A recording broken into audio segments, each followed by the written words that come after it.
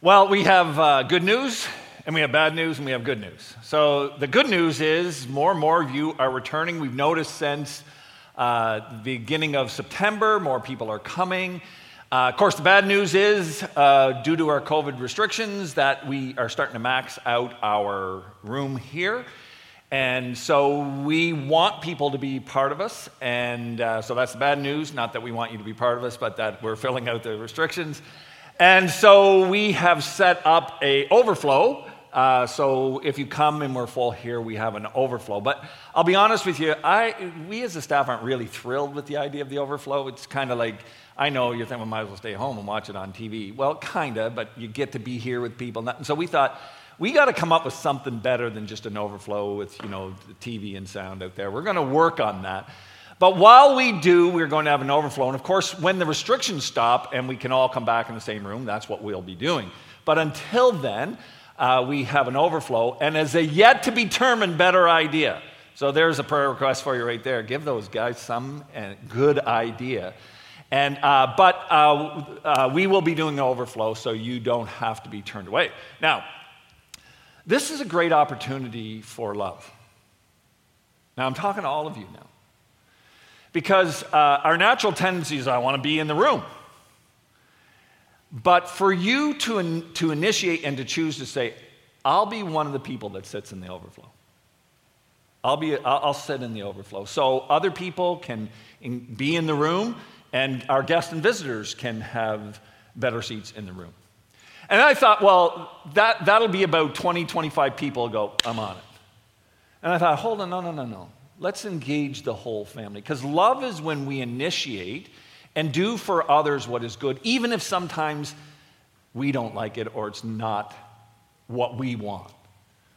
And so I would say everybody here, every single one of you, you have an opportunity to act in love by choosing one Sunday a month when you and your family will sit in the overflow. Just one a month.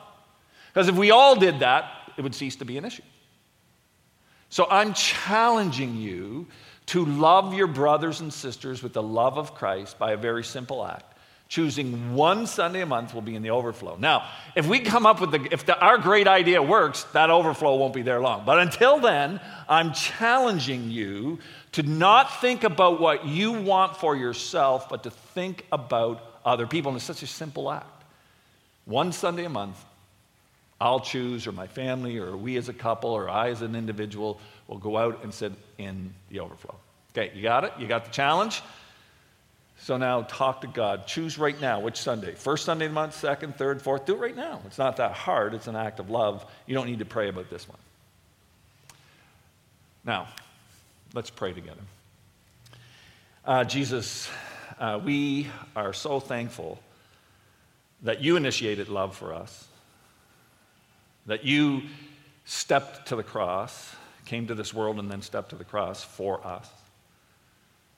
Not because it was for your good, but for ours. And I pray you would grow us as a church in love as we sacrifice for our brothers and sisters, some we don't even know. Help us to grow in unity and grow in love for one another. And now as we begin this service, and we begin this series rather, and God, this is a series that's been on my heart. I think your Spirit has been putting it there for a long time. And so I ask that it would be your voice speaking to your people, not my voice. That through the words that I speak and the studying that I do and the presentation, that they'll hear you, not me. And that your voice and your love and your closeness and your calling and your correction, all this will come because people sense you here speaking. I pray this in Jesus' name. Amen. Okay, so if you've ever come to Springvale on any regularity, you will notice we say here things like, you need to become a follower of Jesus. Or you need to follow Jesus. Or Jesus calls you to follow him. You'll hear that phraseology, that idea of following Jesus often here. But that raises a question. What in the world do we mean by follow Jesus? It was easy to say. It's a nice, slick saying and phrase, and it's biblical. Jesus said, come follow me. But what exactly do we mean when we say follow Jesus? Crystal and I, when we were raising our kids, decided that we were going to be a ski family. So we took our money and time, and when we could, we would go skiing all over Ontario and other places. We would go skiing so that we could do something as a family that we all enjoyed and that would keep us together as a family. When my middle son was about 8-ish, I would say about 8, we were on a fairly good-sized hill, and he came up to me and said, hey, Dad, follow me. And I said, sure. Now, he started going down this run, and I was following him, and then into the woods he went. Now, at best, I'm an average skier. I'm really tall, which means my skis are long. I'm an average skier, and I'm at least 200 pounds. At least 200 pounds. And if you don't know anything about skiing, the heavier you are, the faster you go. And so my little 8-year-old who's whipping through the trees, follow me, Dad. And I'm dumb enough to follow him. I went into the trees, and it started to get steep, and I thought, I'm going to die in here.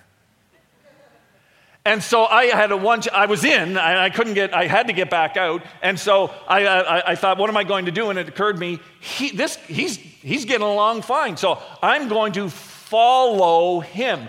And when he leans on one ski, I'll lean on the same ski. When he pizzas his skis to slow down, I'll pizza my skis. When he hits a jump and does a little hop, I'll do the little hop. And when he does a slide stop to slow down, I'll do the slide stop. And I got through. It wasn't pretty. Remember, I'm an average skier. It wasn't pretty, but I didn't get body checked by a tree. I was okay. I got out. And I said, I'll never follow you again.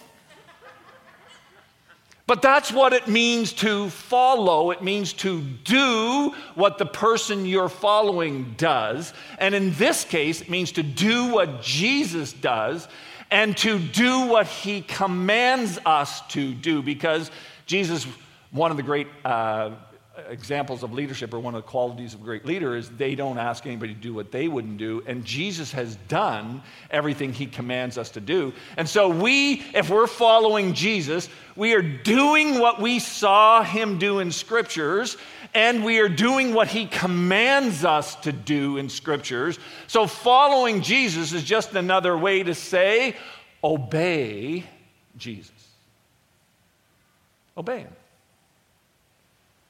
Now, part of the art of obeying or following Jesus is learning from Scripture what to do in certain circumstances and seeking him, because sometimes it's pretty obvious.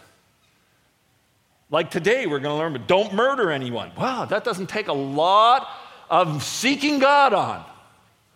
But then there's other situations. What do I do in this conflict? How do I handle this situation? What would Jesus do with this? And we have to seek him. But it basically means to follow Jesus means to obey Jesus. Now, Jesus outlined and made clear what he means by that in one of his most famous sermons called the Sermon on the Mount. It starts in Matthew chapter 5 and goes all the way through to Matthew chapter 7. And in chapter 5, a couple years ago, I spoke on the very first part, the first 12 verses, in which you find the Beatitudes, which are 8 statements, principal statements, that describe what the kingdom of God is like. And so if you wonder about those, you can go onto our archive and you can get those sermon series, because Jesus outlines the principles of all he's going to say following this. And now I'm going to pick up that sermon series I left off then, and now we're going to get into the next part of this sermon series, and it begins in chapter 5 of Matthew in verse 13. And he says, now you, speaking to the people, this is Jesus speaking to the people that are listening to him, those who call themselves followers of Jesus, you are the salt of the earth. Now he's using a metaphor. You're not really salt, right? We know that is a metaphor. And what's he mean by that? So he explains it a bit. But if the salt loses its saltiness, how can it be made salty again? It's no longer good for anything except to be thrown out and trampled underfoot. So the people listening understood everything Jesus was saying. They know that salt did two things. It preserved, and it also helped people gain a taste for the food that they were eating. We still use salt for those purposes today. And so Jesus said, you are to be in your culture, and in this world, you are to preserve, not the culture. Our job is not to preserve culture. Our job is to preserve an understanding and knowledge of God. That when people see us, they see God. Because if we don't preserve an understanding of God and the truth of it, who will? And then you're supposed to provide a thirst, cause a thirst in people for God. You're salt. Help people see God and be thirsty for God. Now, in the context of this whole series, you're going to hear this phrase over and over again. When we obey Jesus, people will see Jesus. That's what he's saying. You're salt. Go out and obey. Follow me. Then you'll preserve the knowledge of God for people, and you'll create a thirst in them as you obey. And then he uses another metaphor. He said, not only are you salt, you're the light of the world. And now he kind of uses this light. He gives two pictures of it. A town built on a hill cannot be hidden. So when I was in Israel, almost every ancient city, almost all of them, I can say 99% of them, are all built on a hill. They're all built on a big mound. And because in ancient times, when these cities were built, the number one issue was not water. They could travel for water. The number one priority when you built a town was put it where it was safest, because you might be attacked by another town or another army. And so it's a lot harder to run uphill to attack a wall and get over it and through it than it is on a flat ground. So they would always build on steep hills, mounds. And so the cities were always high. They were always up. And so if you were walking along a road or in a field at night, you could always tell where the city was because the light was up there. It wasn't there, hidden by the trees. It was always high. And you could always know your way to the city at night when you couldn't see, because you could always see the light. You're the light. I don't know my way to God. Oh, if I keep my eye on that person who claims to be a follower of God, I will see my way to God. When we obey Jesus, people see Jesus. And then he uses another aspect of light, and he goes, oh, by the way, when you light a light, neither do people light a lamp and put it under a bowl. Instead, they put it in the stand to give light to everyone in the house in the same way. So it's just a restating in a different words the same metaphor. You don't light a light and then put a bucket over it, or you don't turn the lights on in your house and then cover them all with material that blocks the light. Of course not. You put the light up so everybody can see. In the same way, let your light shine before others, that they may see your good deeds and glorify your Father in heaven. Peter was here listening to this. And several decades later, Peter writes a book to Christians. And it's thought by thought, he quotes this, but not maybe word by word, but certainly the impact of what Jesus spoke is there, because in 1 Peter chapter 2, verse 12, he says he's dealing with people that are suffering because they're Christians. And he said, live such good lives among the pagans that though they accuse you of doing wrong, they may see your good deeds and glorify God on the day he visits us. There's a whole aspect of this that Jesus doesn't even cover, is that Peter says, you live your life in obedience, and even though they accuse you of doing wrong, even though they write you off, when Jesus comes, then your acts will become the light for them and will be the means of Jesus dealing with people that have rejected him. Your actions now, your obedience now may not have impact right now. It may be in the future when Jesus comes back and he points and they say, well, you never told me anything about you. And they point, remember John, remember Mary, remember Francine, you remember Mike. Remember when this happened to them and how they responded? That was me in their life. So you have an opportunity not only to invest in the lives of people today, but you have the opportunity to invest in the glory of God when he returns. When you obey and when I obey. I'm a part of a renewal group. 4 of us, we get together and we are seeking God for renewal in our own lives, as well as praying for renewal in Springville. And we are following through a book that's helping us understand how we do that with one another. And the author of the book was saying that in our world today, there's this hope that everything is eventually going to get better. The hope that things will improve, that our own personal lives will get better, and our country will get better, and our world will get better. There's this underlying hope, and that's why our world carries this hope, because that was the hope. That's a Christian doctrine. That's the return of Jesus. He will come and he will change this world. He will make it far better. No tears, no crying, no sorrow, no pain, no death. That is a distinctly Christian doctrine as opposed to Eastern mysticism and other world religions. It is a belief that Jesus would make this world better. During the Renaissance, our culture began to move away from belief in God, and so our culture has kind of taken Jesus and God out of that, but kept the belief.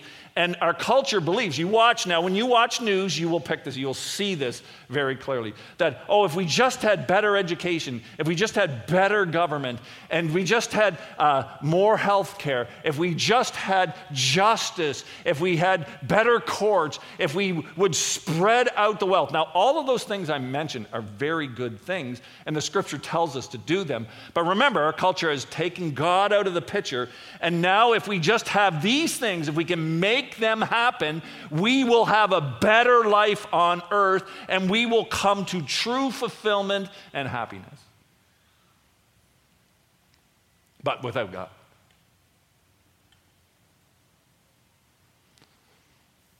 And then comes the personal side. That's our culture, but then personally, I want a better life, and I want things to be better, and I want them to be better for my family. I want them to be better for my children. I want them to be better for me. And so I am going to pursue that which I think will bring me true fulfillment, true happiness, meaning in life, and a relational connection with other people that brings that sense of happiness. And so therefore, I will pursue what I think will give me that happiness, and hence the pursuit. Once you take God out of a system, you've got to find other things to pursue. And so, hence the pursuit of sex. Why do you think our culture is so full? All our media is so full of sex, because underneath it is the belief that if I truly find good sexual experience, I will find fulfillment. That's what gives you life and joy and enjoyment in life. And you'll feel fulfilled. Or other people, it's money. If I just get enough money, I'll truly be happy. I'll have what I need and what I want, and then I'll be happy. Or power, if I just control the organization I'm in, and I'm the guy, I'm the girl, I'm the one they come to, I'm the one making the decision, I have power, I will feel good. If I have accomplishments, achievements, if I can build this business up, if I can be a great pastor, if I can be whatever it is that I can achieve in, I will find true fulfillment and meaning. See, we pursue these things. People, if I can just find the right partner, then I'll be happy and fulfilled. Of course, there's a plethora of testimonies of people who said, I tried that, and while all those are good things, they can't replace God, and they can't truly provide fulfillment and meaning and relational connection with the Almighty, with the eternal And so we were in this group discussing that, and we hit upon this passage and realized that's why Jesus tells us to go out and follow him, to obey him, because when they see our good works, when they see us obeying Jesus, all of a sudden we become salt and we become light in the world when they're ready to hear it and to see it.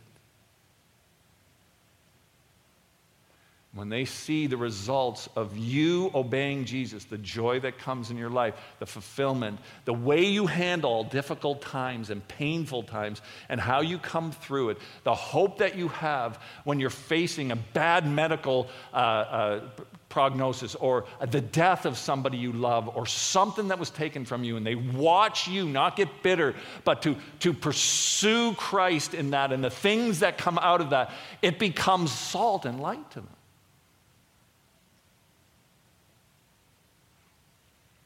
And so the pursuit of Jesus, the way of Jesus, this is the way to obey. And when we obey Jesus, people see Jesus. And when people see Jesus and turn to him, their lives are changed forever. They find faith and reconciliation in God. Now, one of the things that people said of Jesus when he was around, especially the religious leaders, was Jesus was teaching them not to obey the law.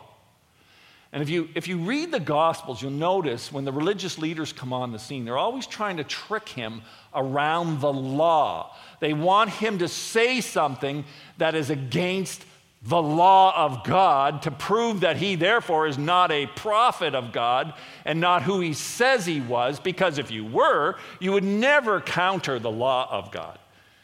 And so they always claim that Jesus was teaching people not to follow the law. Remember, they're walking and they're harvesting on the Sabbath. They're eating like grains. Oh, you're harvesting on the Sabbath. You clearly can't be from God. Oh, you healed on the Sabbath. You clearly can't be from God. And over and over, they were putting them in these situations.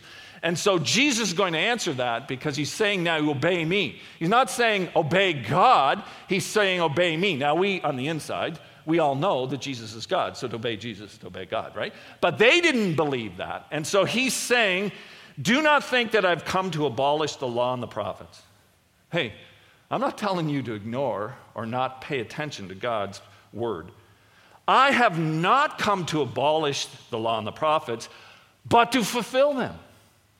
For truly I tell you, until heaven and earth disappear, not the smallest letter, not the least stroke of a pen will by any means disappear from the law until everything is accomplished. I'm telling you, what I'm calling you to do is a total fulfillment of the law of God, the truth of God. I'm not telling you to go somewhere else. I'm telling you to go back to God.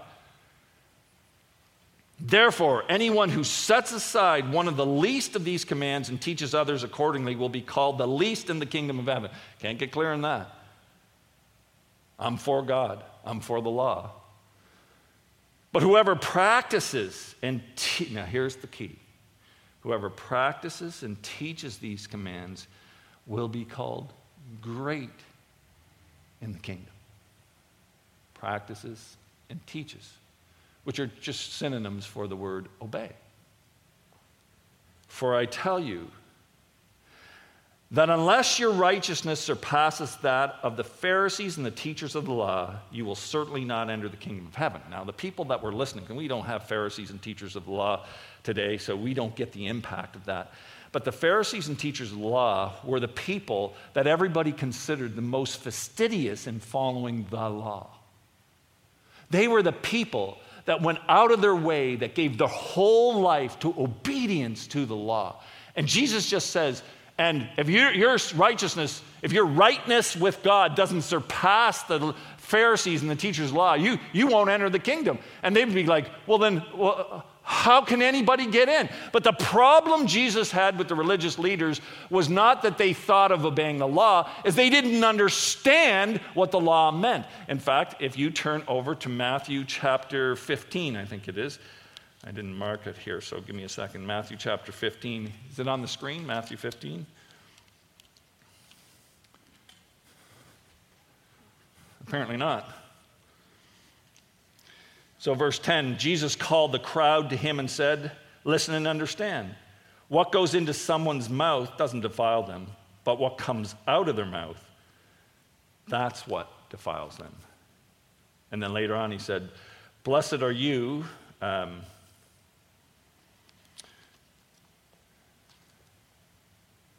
Okay, I lost the passage, but this is what it says. You'll have to believe me on this. Matthew 15, you can go find it when you have time. I don't have time right now. Jesus says, hey, it's not what comes into your body that defiles you, what's come out.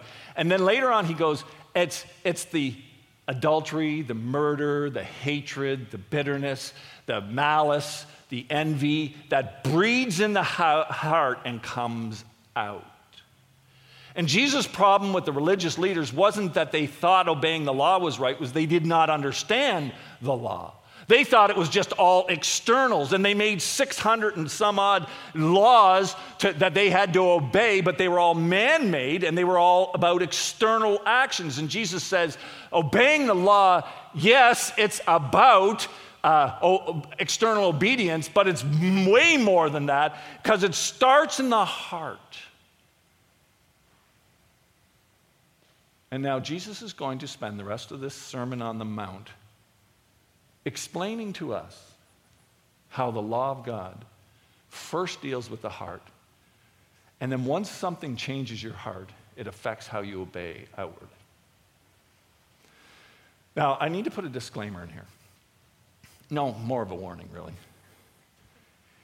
If you come for this series, I guarantee you, in one of these sermons, you are going to be uncomfortable. I'd even say some of you are going to be downright angry. And some of you are going to leave Springvale. Because Jesus doesn't pull punches on this. And by God's grace, I won't either. I hope I can do it in a loving way. But some of the things he talks about in here run cross-cultural to things we do and say in our lives today. Practices that we hold. You might want to save yourself some trouble and just kind of go to another church for the next few months.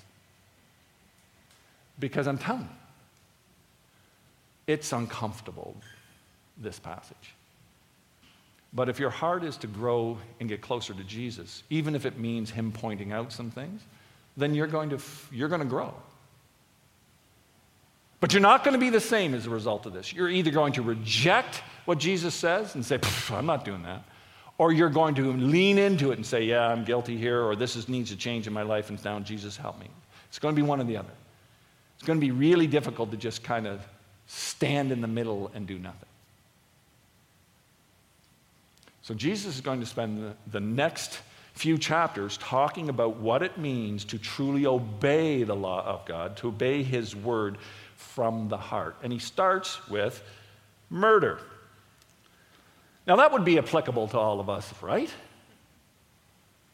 You have heard it said, verse 21. You have heard it said that it was said to the people long ago, you shall not murder, and anyone who murders will be subject to judgment. Now, the you have heard it said is a rabbinic way to bring out an idea that is later going to be contradicted. And the teachings of the Pharisees and the religious leaders was definitely don't murder anybody. But do you think that's all there is to it? That's all God cares about between you and another person is just don't murder them. That's like sending your kids out of the house, say, I don't care what you do, just don't kill each other. I think they need a little more guidance than that. I think you'll care what other things that they do. Where's your brother? Oh, I beat the crap out of him and left him in the playground. Oh, that's okay. Is he alive? Yeah, okay, don't worry about it as long as you don't murder him. Is that enough? Is it enough that you just don't murder somebody? Is that enough? Is that all it takes to please God? Jesus said, you've heard it and you think that's what the law of God says, but the law of God's much more than that. In fact, listen to what the law of God says, but I tell you, now there's the contrast. You've heard it said, don't murder, and you've left it at that. But I'm going to tell you, this is what the law of God really means in your life. I tell you that anyone who is angry with a brother or sister will be subject to judgment. Now, notice anger is an internal thing. And yes, there is a righteous anger. But come on.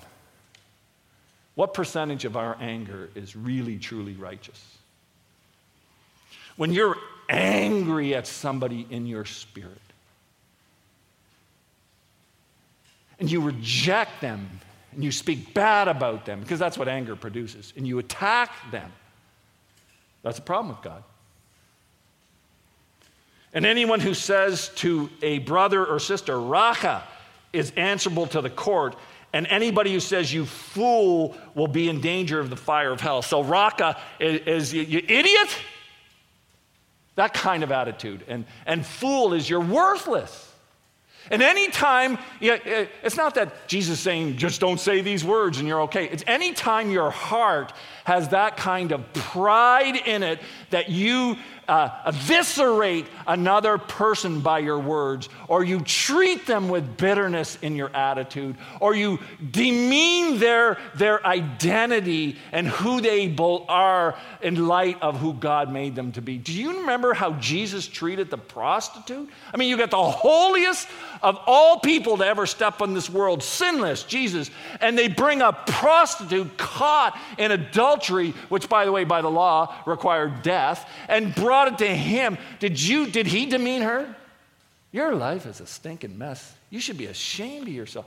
Were they the words that came out of it? No. He said, I don't condemn you. Now go and sin no more. He had grace and truth. And when in your heart you don't have grace anymore toward people, God cares about that. You're not okay with God just because you didn't murder them.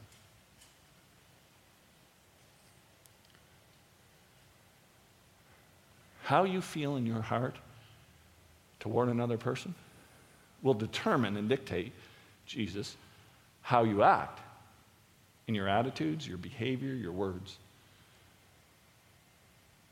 And the law of God says, God really looks here first.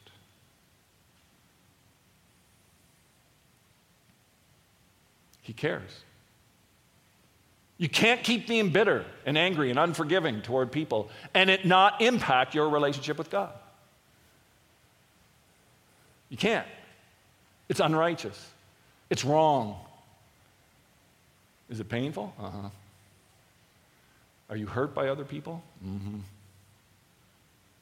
Are some things so grievous that if you told people they'd be shocked? Uh-huh.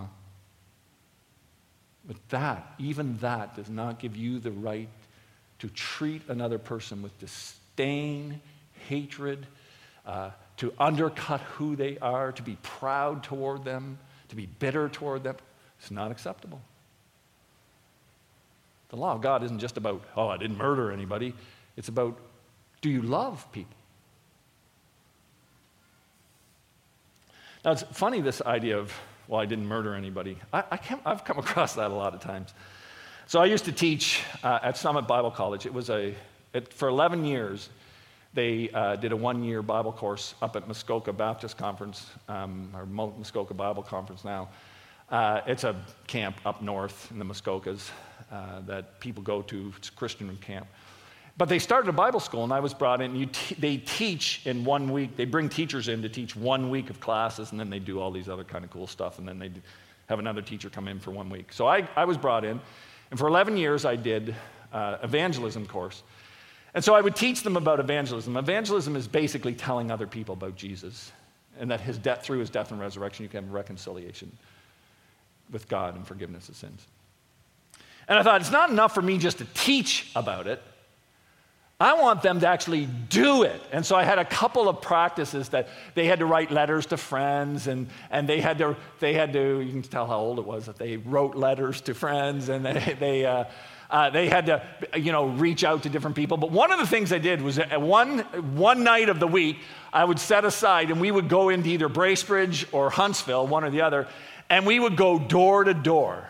And we would knock on the door, and this is what I tell them to do. They knock on the door in pairs, and the person will open the door, and they say, "Hi, I'm Mike and John from NBC were at Summit Bible College, and we're just going around and asking people just their view on life and God, and wondering if we could ask you a question. Now, 7 out of 10 of the people that answered the door say, sure, go ahead. 30% of them would shut the door and say, no thanks. They'd move on. They'd put the sand off their sandals and move on. So they would go on. And so, but most 70% said, sure, go ahead and ask the question. This was the question they would ask. If you were to die tonight, and I always told them, after you say that phrase, stop and say, now, I'm not saying you're going to die, and I hope you don't die. But if you were to die tonight, and you face God, and he asked you, why should I let you into heaven, what would you say? Here was by far the most common answer. Well, that was a good question. I don't know, I guess I'd say I tried my best. I tried to help people, and I didn't do too many bad things. I didn't murder anyone. Well, that was the most common, that statement, those 3 statements put together. I didn't, as if that's the only thing God, you didn't murder anyone? Oh, you're in. You're in.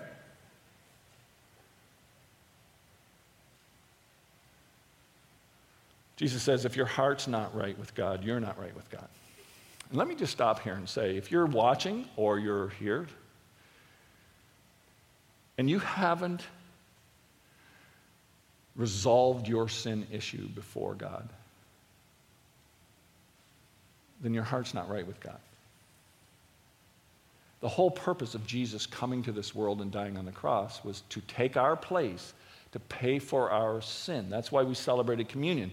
We remembered his body that was on the cross for us. He took our place. And his blood that was shed for us. He paid the price of our sin by giving his life for our life so that we could have reconciliation and forgiveness with God and could have his place with God. We could be fully sons and daughters of God. But a person must choose. You, I, must choose to admit our sin before God. Believe that the death and resurrection of Jesus Christ fully pays for my sin, and then choose to surrender my life to him, or, the words we're using, follow him. So I just want to encourage you, if you've never made that decision, you can make that right now by praying, God, I admit I'm a sinner. I believe Jesus died for me, and now I choose to follow Jesus. That is a decision every person must make. Otherwise, you will give account for your sin and your life on your own. When I stand before, nobody ever asked me that. Well, what if you died? What would God say to you? I never got that question back. But this is what I would say. I'm a sinner. I don't deserve to be in God's presence. But Jesus took my place on the cross, and I put my faith in him, and I follow him. And in that day when I stand before God, Jesus is going to come aside, push me behind him, and say, I've paid for all Ed's sins. And God would say, account cleared, you're in. Will Jesus be standing between you and God, or will you be standing and dealing with your sin yourself? There's not a lot of hope that way. Okay, so I didn't murder anybody. So Jesus goes on. Very interesting what he says. Therefore, since it matters what's in your heart, therefore, if you are, then this is the practical side now. If you are offering your gift at the altar and there remember that your brother or sister has something against you. So you're coming to church to worship, and you go, oh no, you know what?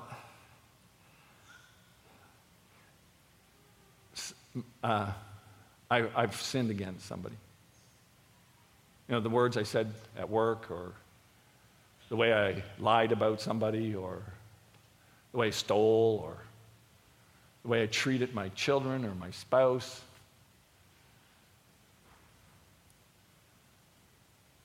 The attitude I had toward that person. Jesus says, when that comes to your mind, immediately, not Oh yeah, I got to get to that someday. He says, immediately you leave your gift at the altar. Don't even walk in the doors. Stop, turn around, make the phone call or get in your car and go see the person, whatever you have to do. First go and be reconciled to them, then come and worship. That's how much it matters to God. He does not accept our worship when we bear that evil in our heart towards somebody and have not reconciled it. When we have sinned against somebody and have not reconciled it. And so just think about that for a moment, the implications of that for a moment. For some of us, we've been going through years of worship that means nothing to God. You've been coming here for years and it means nothing to God. No. I mean it. Because all God sees is you're just putting on a show. You're keeping it up front. You didn't murder anybody. As if that's enough for me that you didn't murder anybody. Your heart is broken in regard to that relationship, and you don't care enough about me or my law to go and at least attempt to fix it. I want to hear from you. Oh, Ed, you're being so unfair. Am I? Settle matters quickly with your adversary who is taking you to court. Do it while you are still together on the way, or your adversary may hand you over to the judge, and the judge may hand you over to the officer, and you may be thrown into prison. Truly, I tell you, you will not get out until you have paid every last penny. And he's not talking about. So Jesus, let me back up. Jesus is using a legal recourse of the day. They all understood it. If you borrowed money from somebody and you had a schedule to pay and you weren't paying back and finally they got frustrated with you, they would take you to court, and the judge, if they determined that yes, you did indeed owe this person and you have not paid them back like you agreed upon, then the judge would say, now you go sell everything you need to sell to pay this person back. And oh, by the way, if you sell everything, your house, your animals, your business, if you sell it all and it still doesn't pay the debt back, then you're going to debtor's prison and you would be put in prison. The point would be that surely and hopefully one of your family members or a friend would pay the rest that was owed and get you out of debtor's prison. But if you did not pay every penny you owed that person, you stayed in prison. Why is Jesus teaching this? Because he's saying, if you hold in your heart and you do not deal with the sin in your heart toward other people, I will hold it against you until you go. But Jesus is so loving. Yes, he is. But he's also very righteous. And he expects more of us than just not murdering people. This is a good place to stop. I think there's enough conviction for the day. Because I'm speaking this and I've failed in this too. But here's the grace in Jesus' words. If you have offended somebody, so Jesus assumes we're going to do it. It's going to happen because we're broken, sinful people. We make mistakes and we hurt people. He assumes, he's going, but I'll give you a way to deal with it. As I treated you on the cross, you go treat others. Go deal with it. They may not want to work through it. That's their problem. I'll deal with them. That's their story. But you go. You obey me. So 3 quick things I would say. If you have not forgiven somebody of something, this passage doesn't leave you room to hold bitterness and unforgiveness toward anybody. You can't be right with God and be unforgiving toward somebody else. Yes, but Ed, you don't know what they did to me. There are some grievous wounds that people have inflicted on others. I understand that. And I'm not saying it would be easy, and I'm not saying that it would be a walk in the park, and I'm not saying it happens overnight. In fact, some of the forgiveness issues I've had have taken me a long time to work through, but I was committed to work through them, and that's all Jesus asked. You go start dealing with it. Take one step at a time. And if you have unforgiveness toward a person, do not try to justify it because of the amount of hurt that they did to you, because there's two words that stand in testimony against that line of thinking. The two words are the cross. And so you can go to the cross and find the hope and the help of Jesus to deal with the pain that has been inflicted on your life. And I know it isn't fair. It wasn't fair that Jesus was dying on the cross for me. But your way out to be righteous before God is to deal with any issues of unforgiveness you have in your heart. It may take time. It may take bringing other people in. But if you're serious about walking with God and following Him, obeying Him, you got to take that step. Second thing I would say, I'm sure in your life you have enemies. People you just don't like. And people that just don't like you. And while there's no issue between you that needs to be resolved, it's just you guys just don't get along really well. What does Jesus say? Look at the heart. Pray for those people. And act kindly toward them. Oh, by the way, you want to show Jesus in your workplace? Pray for the people you don't get along with and find ways to be kind. I know, it's just plain stupid, isn't it? But it's the way. It's the way you deal with people you don't get along with. That's not my way. My way is to build up a case in my mind of how terrible they are, speak bad about them, undercut them. That's my way. Jesus' way is, no, pray for them, talk to the Father about them, and then find ways to be kind toward them. So who's the person, the family, the boss, the employee that you need to pray for and then find ways to be kind to? Kind word of encouragement, little gift, do a favor, help them in something, loving them. So forgiveness comes out of this passage. Your enemies comes out of this passage. And then resolution and reconciliation comes out of this passage. Forgiveness involves people sinned against you. Reconciliation is when you've sinned against other people. Jesus is pretty clear on Matthew chapter 18 how we deal with it. If I've realized, I've sinned against so-and-so, the Holy Spirit brought their name up today, you go, oh no, I've sinned against that person. Well, then Jesus is pretty clear. Just go to them one-on-one. Try to work it out. Confess your sin to them. See if you can be reconciled. If you walk away from that and it's not working, then bring somebody else. Bring two other people with you. People that person respects, not just your friends. Yeah, I brought my mom and my dad. Wondering if you'd talk to the three of us? That's called a setup. Bring two others that person respects as well and try to help you work through it. And if that doesn't work, bring it to the church. Let the elders become part of the process. That's what Jesus said.